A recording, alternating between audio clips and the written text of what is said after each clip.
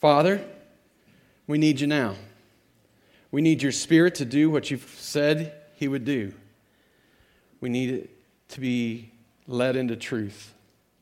So I pray, God, that you would do that work. I pray that through our time in the Word, we would be drawn to see your glory. And as I think about what it is today, that in that we would rejoice. Father, I pray for those that are in this room that maybe have never trusted you. Would you show them today that there's nothing that they can do except believe in you? I pray for those that are longtime believers but have grown weary and tired. Father, through your word, would you encourage them? Would you show us who you are? Show us what you've done. And let us enjoy it to the fullest. Pray these things, Jesus, in your name. Amen. We're in Ecclesiastes chapter 5 today, beginning in verse 8. We've got a long passage. I'll tell you about that in just a second, about why it's so long. And so we're going to read it. We're going to read the whole way through it, and then we're going to come back and work our way through it. But I'm just going to jump right into it. We're not going to do a lot of review to put us where we're at. We'll just jump right in. So Ecclesiastes chapter 5, verse 8, it says, "If you see in a province the oppression of the poor and the violation of justice and righteousness, do not be amazed at the matter. For the high official is watched by a higher, and there are higher ones over them. But this is gain for a land in every way, a king committed to cultivated fields. He who loves money will not be satisfied with money, nor he who loves wealth with his income. This also is vanity. When goods increase, they increase who eat them, and what advantage has their owner but to see them with his eyes? Sweet is the sleep of a laborer, whether he eats little or much, but the full stomach of the rich will not let him sleep. There is a grievous evil that I have seen under the sun. Riches were kept by their owner to his hurt, and those riches were lost in a bad venture. And he is a father of a son, but he has nothing in his hand. As he came from his mother's womb, he shall go again, naked as he came, and shall take nothing for his toil, that he may carry away in his hand. This also is a grievous evil. Just as he came, so shall he go, and what gain is there to him who toils for wind? Moreover, all the days he eats in darkness, all of his days he eats in darkness, and much vexation and sickness and anger. Behold, what I have seen to be good and fitting to eat and drink and find enjoyment in all the toil with which one toils under the sun, the few days of his life that God has given him, for this is his lot. Everyone also to whom God has given wealth and possessions and power to enjoy them and to accept his lot and rejoice in his toil, this is the gift of God. For he will not much remember the days of his life, because God keeps him occupied with joy in his heart. There is an evil that I have seen under the sun, and it lies heavy on mankind, a man to whom God gives wealth, possessions, and honor, so that he lacks nothing of all that he desires. Yet God does not give him the power to enjoy them, but a stranger enjoys them. This is vanity, is a grievous evil. If a man fathers 100 children and lives many years, so that the days of his years are many, but his soul is not satisfied with life's good things, and he also has no burial, I say that a stillborn child is better than he. For it comes in vanity and it goes off in darkness, and in darkness its name is covered. Moreover, it has not seen the sun or known anything, yet it finds rest rather than he. Even though he should live 1,000 years twice over, yet enjoy no good, do not all go to one place? All the toil of man is for his mouth, yet his appetite is not satisfied. For what advantage has the wise man over the fool, and what does the poor man have who knows how to conduct himself before the living? Better is the sight of the eyes than the wondering of the appetite. This also is vanity and a striving after the wind." Well, years ago, while I was still working as an aircraft mechanic, long before I was a manager, before I was telling people what to do, and I was actually a mechanic on the floor, back when I still had hair on my head, I was a much younger man. I had started working at a company called Worldwide Aircraft, and I was only there for probably a month at the point that I entered into this conversation with these men who had already been working there for some time, and they were complaining about what they were making. They were upset that they weren't getting paid enough. Now, just to give you a bit of insight into why I got to where I got to with this conversation is already previously in my life, before I started working at Worldwide, I had gotten myself into some serious financial trouble. I was in a place where I was in bad trouble. I had all kinds of debt. I was in a place where I couldn't see I just didn't know if I was going to be able to see my way out. I could not imagine what was coming. And so I had begun to learn already, even then at a very young age, how to live on what I made. I know it's a novel idea, but I was learning how to live on what I made, and less than what I made, actually. But so this had begun already, a process begun in my life that I was learning to live on less than what I was already making. And then when I left the airline that I was at, I was working at American Eagle Airlines as a line mechanic. When I left that airline and moved to Worldwide Aircraft, I actually got a raise. I got better benefits, and I think it was like a $2 an hour raise. So here's these guys complaining about what they're making, and I'm thinking, man, I'm feeling high on the hog. I got more money in the account. I got better benefits. I lost flight benefits, but I wasn't even using those. But my health benefits, man, that's pretty nice. And so I was sitting here listening to this and thinking, how in the world are you complaining? You don't even really understand. You're taking for granted for what it is that you have. And it dawned on me in that moment, and actually it proved itself out as I progressed in the company, as I moved from being a mechanic on the floor to being a crew leader to being a manager, the manager that hires and fires, the manager that gives raises and gives reviews. As I progressed through that process and soon was running production and customer service and was working right beneath the owner of the company, a principle began to bear out that has continued to prove true. We aren't satisfied with much in this world. Most of us think that our labor is worth more than we get for it. And maybe this isn't you. Maybe this doesn't prove true in your life, or you've learned some other lessons, but I think most of us look at our employers as if we're being taken advantage of because they're not paying us what we're really worth. I saw that everywhere I looked in this business that I was in. The reality is these people thought they were being oppressed. They thought they were being taken advantage of. They thought that in some way the owner of this business loved money so much that he would cause them pain and suffering simply because he didn't want to pay them $1 or $2 more an hour.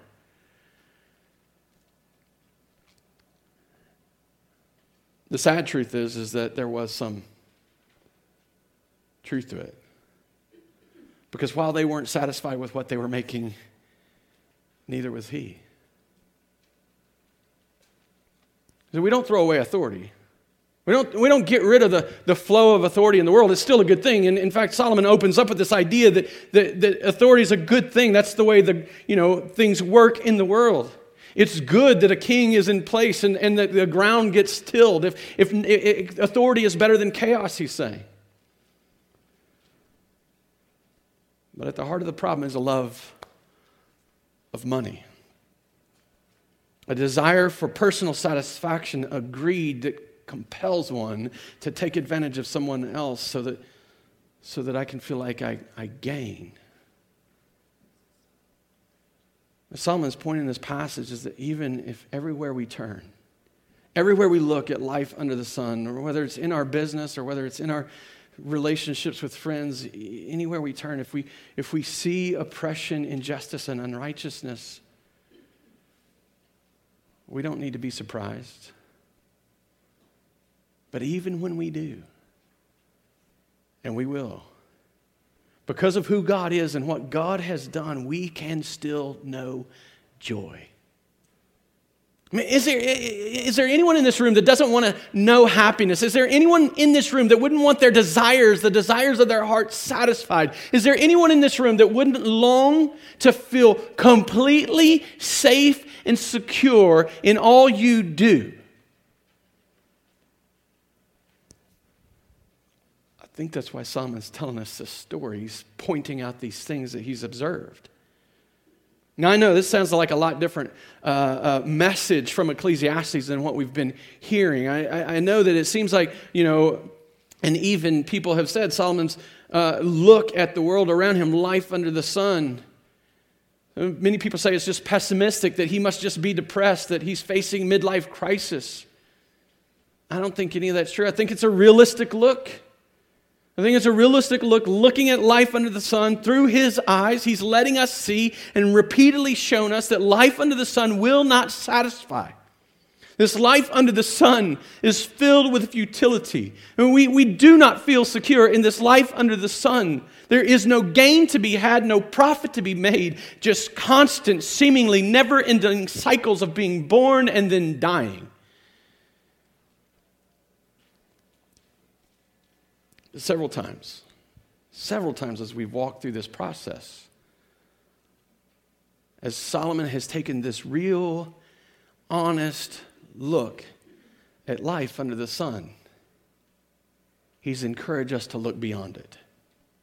For example, in Ecclesiastes chapter 2, verses 24 through 25, if you just flip back just a few pages, you're going to see that he says this: there is nothing better for a person than that he should eat and drink and find enjoyment in all his toil. Now let me put it back in context for you. Remember what he was writing then. He had just given us his life story about how wealth, pleasure, work, and wisdom, none of it gave him what he wanted. Every bit of it left him empty and feeling futile.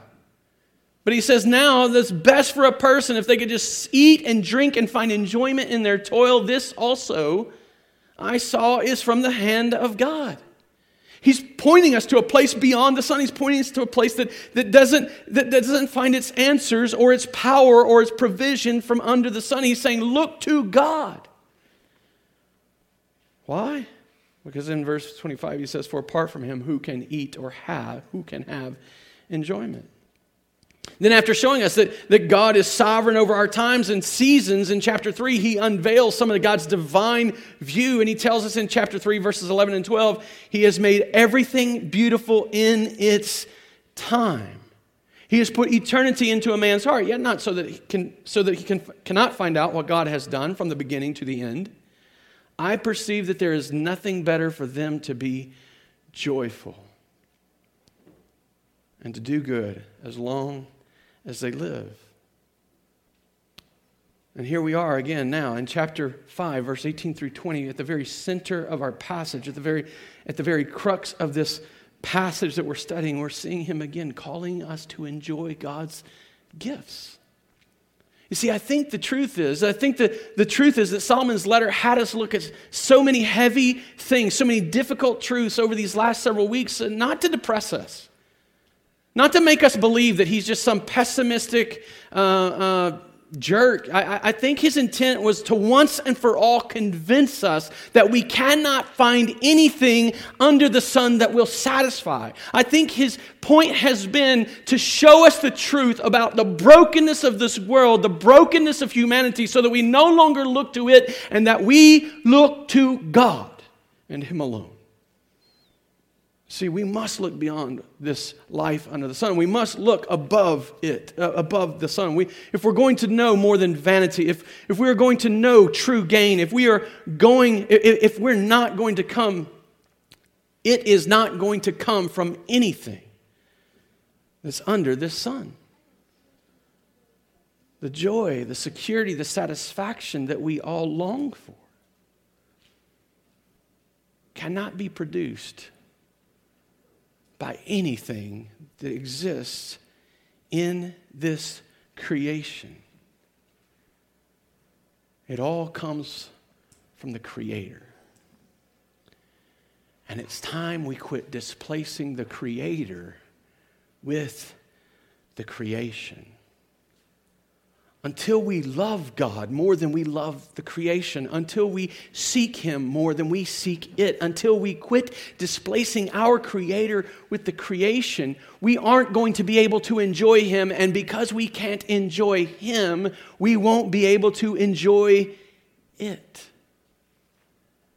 Instead, we'll find the same exact thing that Solomon has been finding. Vanity of vanities. Futility, chasing wind.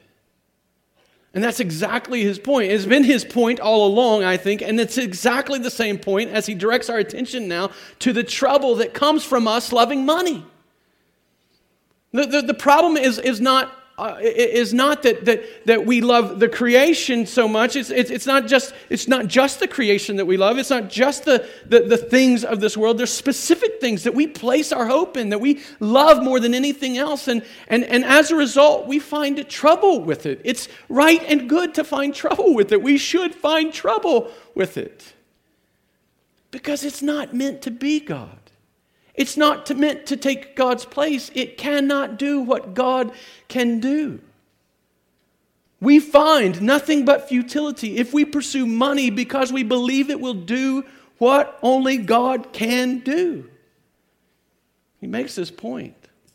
That's ultimately at the heart of what he's saying. That's the very thread that runs through this whole passage as he's sharing different perceptions that he has, as he's sharing different anecdotal stories that he shares, as he's pointing us to this place. Money cannot be God. Money cannot replace the Creator. It cannot do what God can do. It's time we quit loving it, desiring it, and chasing after it as if it can. He makes this point by using what's called a chiasm. It's a literary tool that basically it's fairly normative in the Scripture, in the Hebrew Scripture, where there's points being made out on two different ends of a spectrum and working to a central point. So the structure, the chiastic structure in this passage, it actually begins in chapter 5, verse 8 through 12. And then he picks up the same point in chapter 6, verses 7 through 9, people who cannot be satisfied. He moves towards his central point a little bit further as he moves along the path. And he says in chapter 5, 13 through 17, and in chapter 6, verses 3 through 6, he shows us people who cannot enjoy.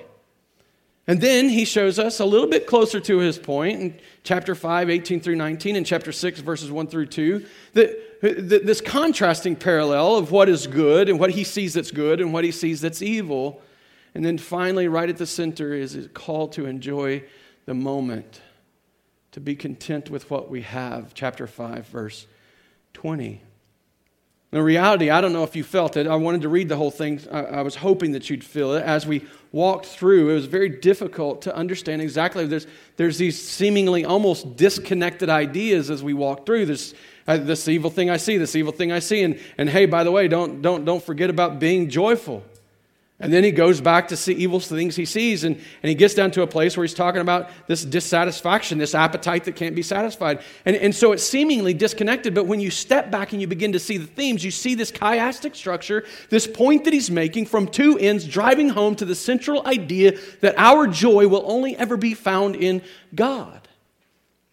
But we're going to walk through each of those points. We're going to start with the most outward perspective. That's how he starts, and we're going to see what he's done so that we can see from God's word what we all need to learn. And Solomon teaches us that, starts teaching us that in chapter 5, verse 8 through 12, and chapter 6, verses 7 through 9, by showing us people who cannot be satisfied. And you can flip back and forth between those, or you can listen to me. I would encourage you to look at them in his word. But he shows us people who cannot be satisfied in both of these passages. And he shows us in both of these passages people who are poor and wealthy. And he shows some contrast between them. And he shows some difficulty between them. But not just that, he shows us a lack of satisfaction. He shows us a love of money that will not satisfy, and he shows us an appetite that will not be satisfied. In the first passage, this love of money drives a person to do things. And in the second passage, this hunger never stops. And even if it's momentarily satisfied, it returns. Both, he says, are vanity, they're futility. They're empty and they're fruitless. They're no different than chasing after the wind. And we have to be careful. We have to see this. We have to understand this, that money is not to blame. Solomon is not blaming money. Money is not the problem. Money is not to blame for our dissatisfaction. Our love of money is. And that's exactly what he says. Look at it. When he says in verse 9, he points out, in verse 10, he says, he who loves money will not be satisfied with money. Money isn't the problem. The love of money is the issue. You can't love money and then find yourself satisfied by money. It doesn't work. Paul repeated this idea in his letter to Timothy as Timothy's in Ephesus, and he's setting up order inside the church, and he's raising up leaders, and he's trying to get some structure in Ephesus.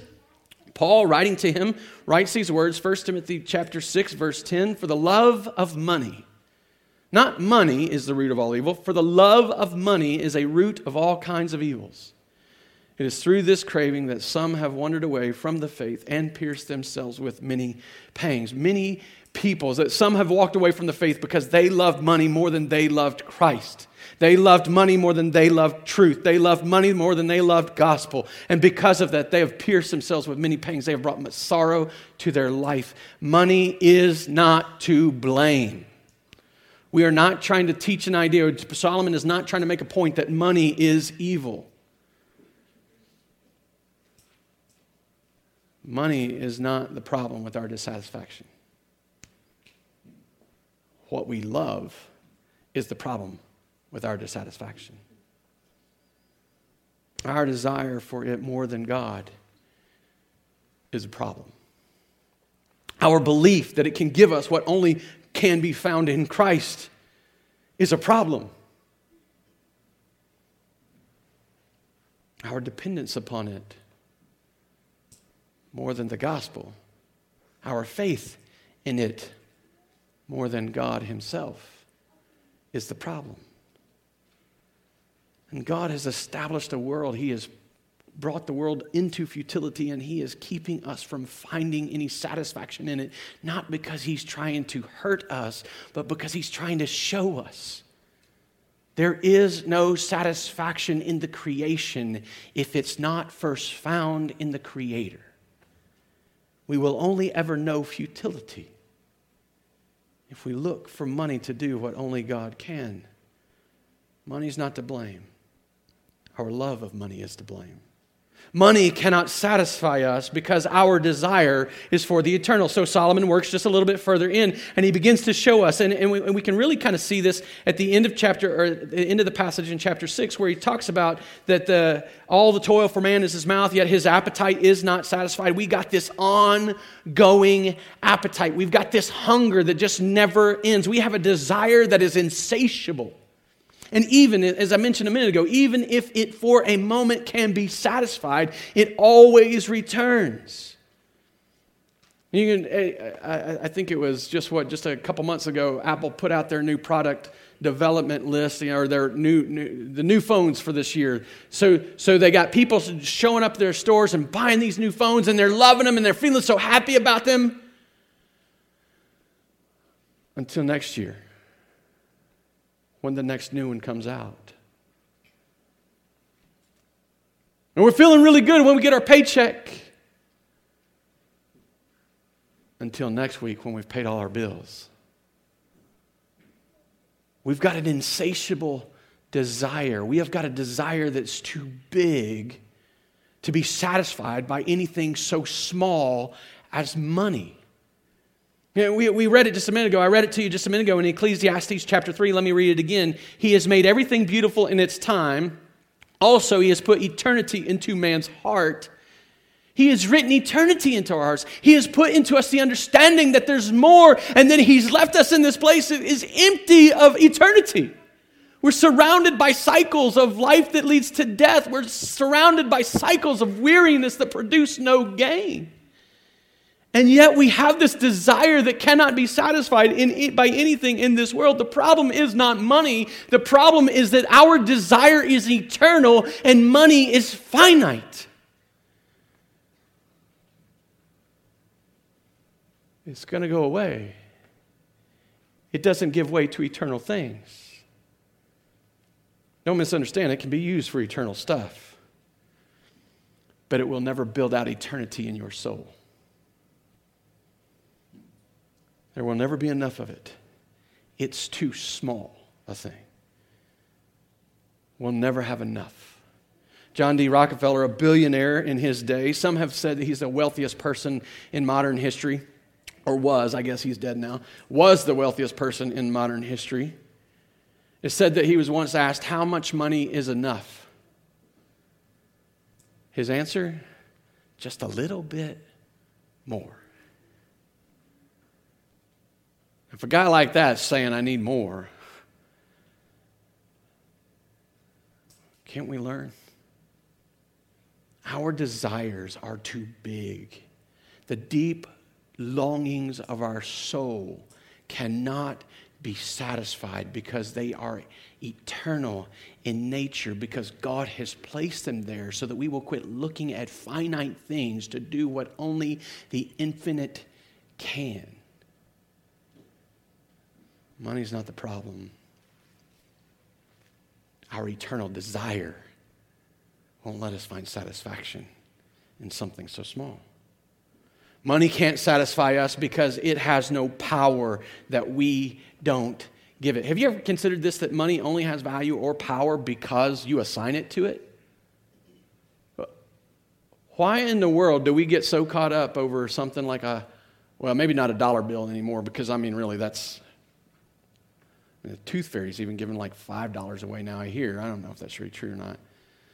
I can remember being told, if you go cut the grass, I'll give you a nice shiny quarter. And that was like big, oh man. That was back when I still had hair, lots of it, could comb it, even needed haircuts from time to time.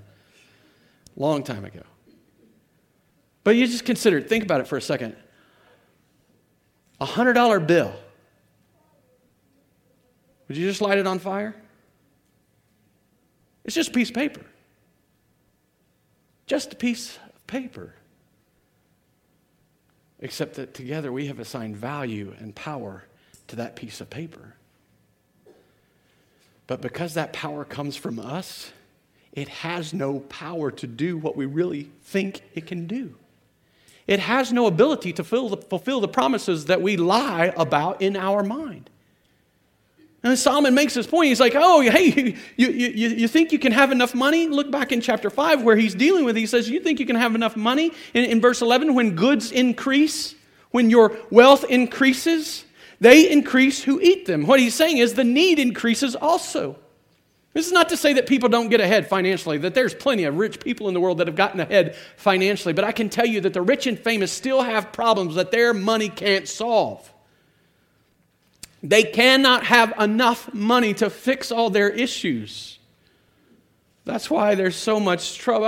Come on, that's why TMZ and all those celebrity channels and things, those celebrity shows exist, because we like watching the drama of the rich and famous. We feel jealous for a moment, then you'll watch close enough, you'll find the troubles that they face because their money isn't big enough, it's not powerful enough to fix their problems. Where monies and goods increase, needs increase, the people who come and leech off of them increase. These lies that we tell ourselves, the money does not have the power to accomplish them. If I have enough money, I'll be happy. It doesn't have that power. If I have enough money, I'll feel secure and safe. It doesn't have that power. If I have enough money, all my problems will be solved. They're all lies that we have developed in our head. We've all assigned this power to money. We've all assigned these ideas to money, but it can't stand up because it derives its value and it derives its power from us. And we don't have that power.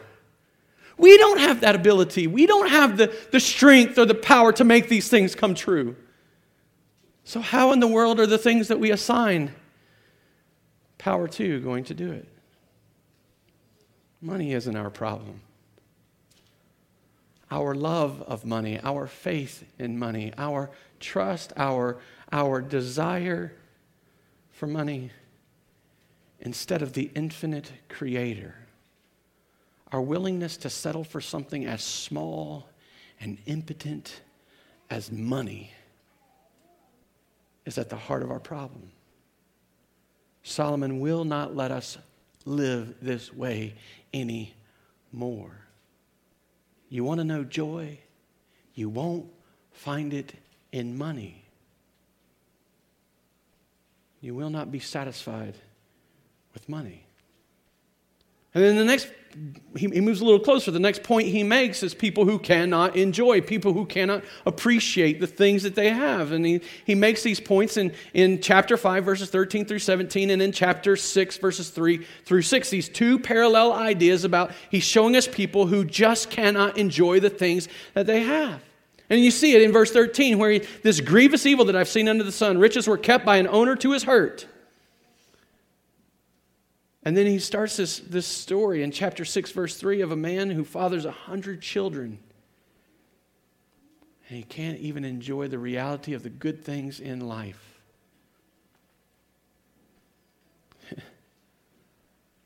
His point that he makes, poignant and hard, it's better to have been a stillborn child who didn't live under this vanity, who found rest, rather than be someone who walks in this life and never knows what it is to enjoy the gifts that God has given him. How sad is it? But he shows us that having money doesn't equate to joy. I know it's hard to imagine that having money isn't always a blessing. Don't we immediately think that, oh man, that person's blessed by God? I was sitting around dreaming about winning the Mega Ball lottery the other day. Actually, this is the first time I'd ever bought lottery tickets. You can judge me if you want. I don't care. I was going to give the money to the church, and the church would take it. We wouldn't have any problem. We would redeem that cash. I was sitting around dreaming about what it would look like to have $1 billion. Oh, what a blessing it would be to get $1 billion. And Solomon rips that out from underneath us, and he points to a guy who got it and kept it. He hoarded it to his own hurt. Money did not do him good. It did him bad. He's hurting because of this money. The reality is there's this craziness. But we see this peppered all over the Scriptures. Plenty of biblical lessons that Jesus taught us about the difficulties, the dangers of having money, that it's not necessarily a blessing. And it doesn't automatically equate to joy. Maybe one of the most just depressing, sad stories is the story of Jesus meeting the rich young man. The rich young man comes to Jesus, Matthew chapter 19, somewhere around verse 16 or something, 16 through 22. So Jesus is approached by this young guy and he says, hey, how do I get eternal life? And Jesus says, follow the commandments. The guy says, well, which ones? And he names off some of the commandments. And the guy's like, I've followed them all. What am I lacking? Jesus says, sell all your stuff and give the proceeds to the poor. And the man walks away sad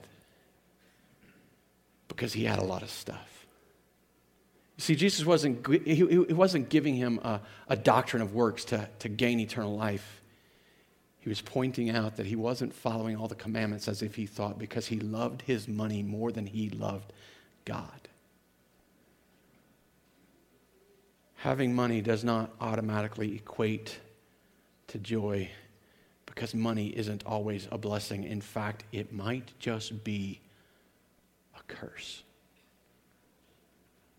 In a sermon entitled Riches and Poverty, J.C. Ryle says, money in truth is one of the most unsatisfying of possessions. It takes away some cares, no doubt, but it brings with it quite as many cares as it takes away. There is trouble in the getting of it. There is anxiety in the keeping of it. There are temptations in the use of it. There is guilt in the abuse of it. There is sorrow in the losing of it. There is perplexity in the disposing of it. Oh, what would I do if I had $1 billion? Maybe I should be thankful I don't.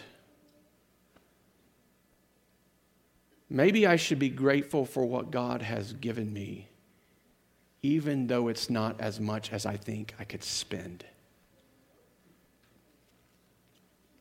Having money doesn't equate to joy.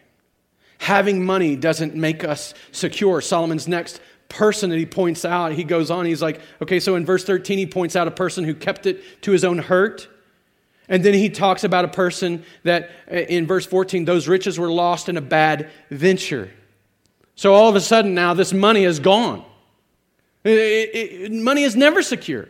Money is never going to give us the security because it's here today, gone tomorrow. We have no ability to or power to control it.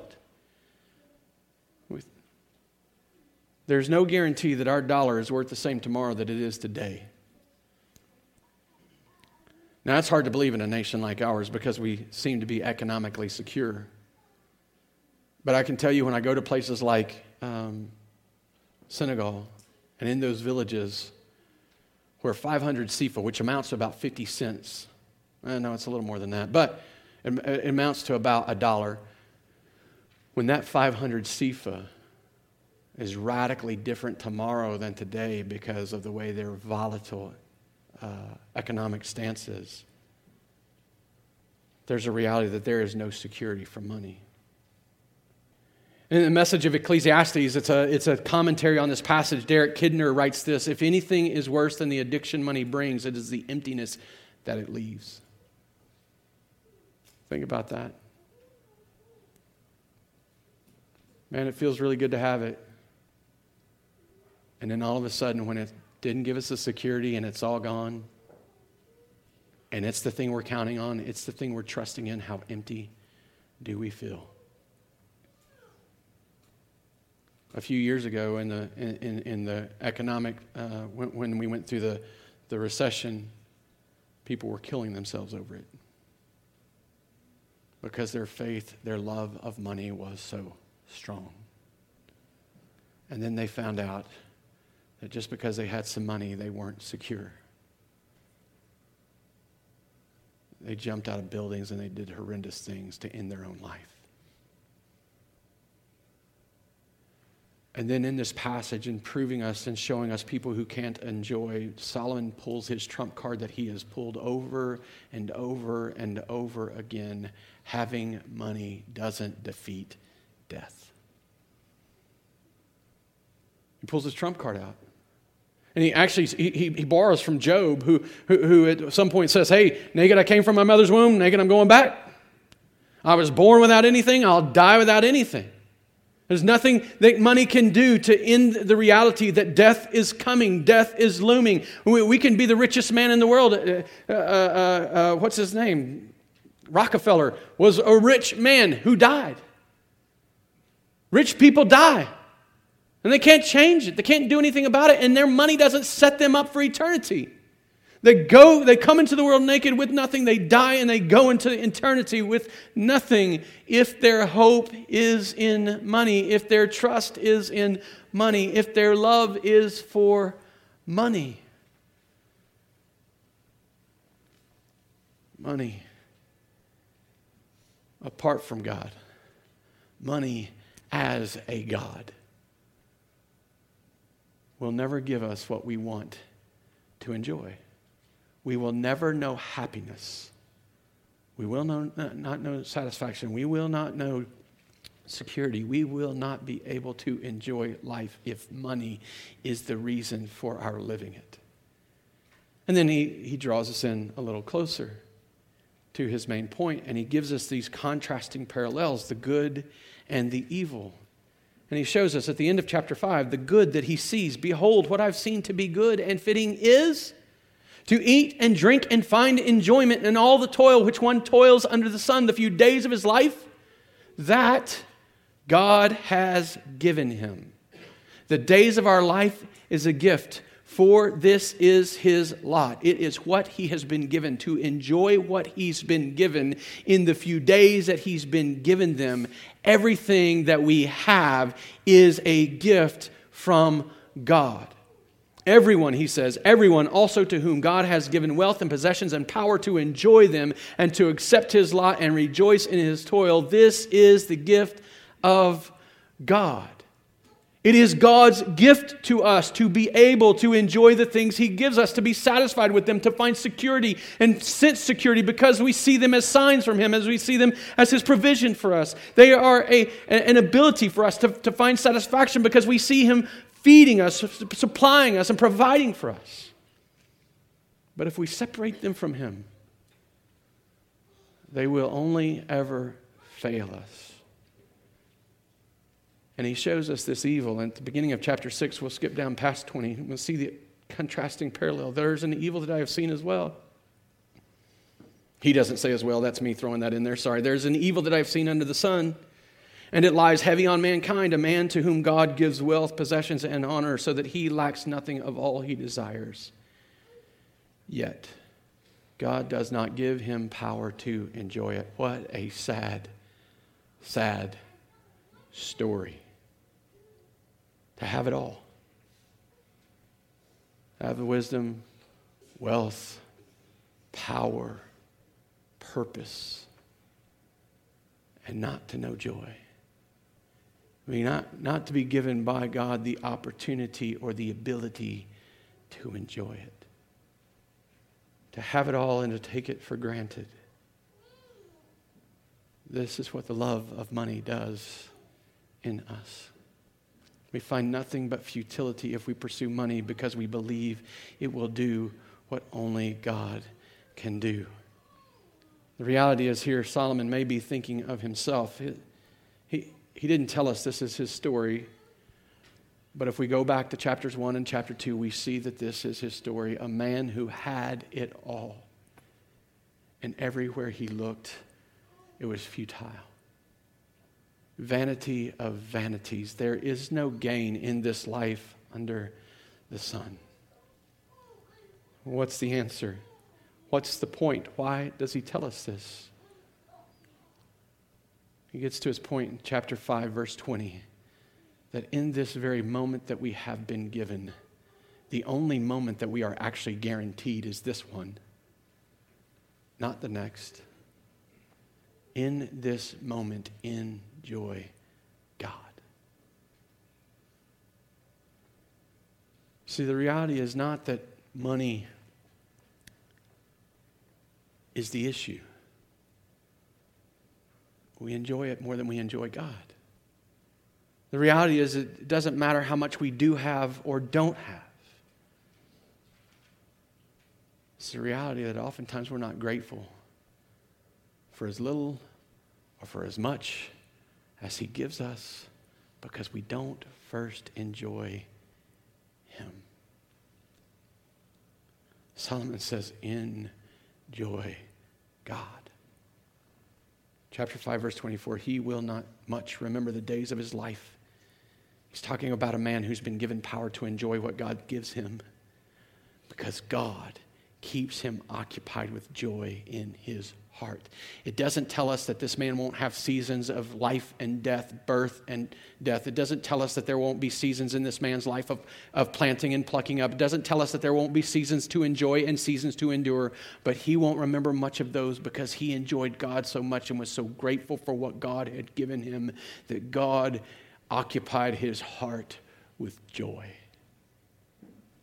Whatever the circumstance was,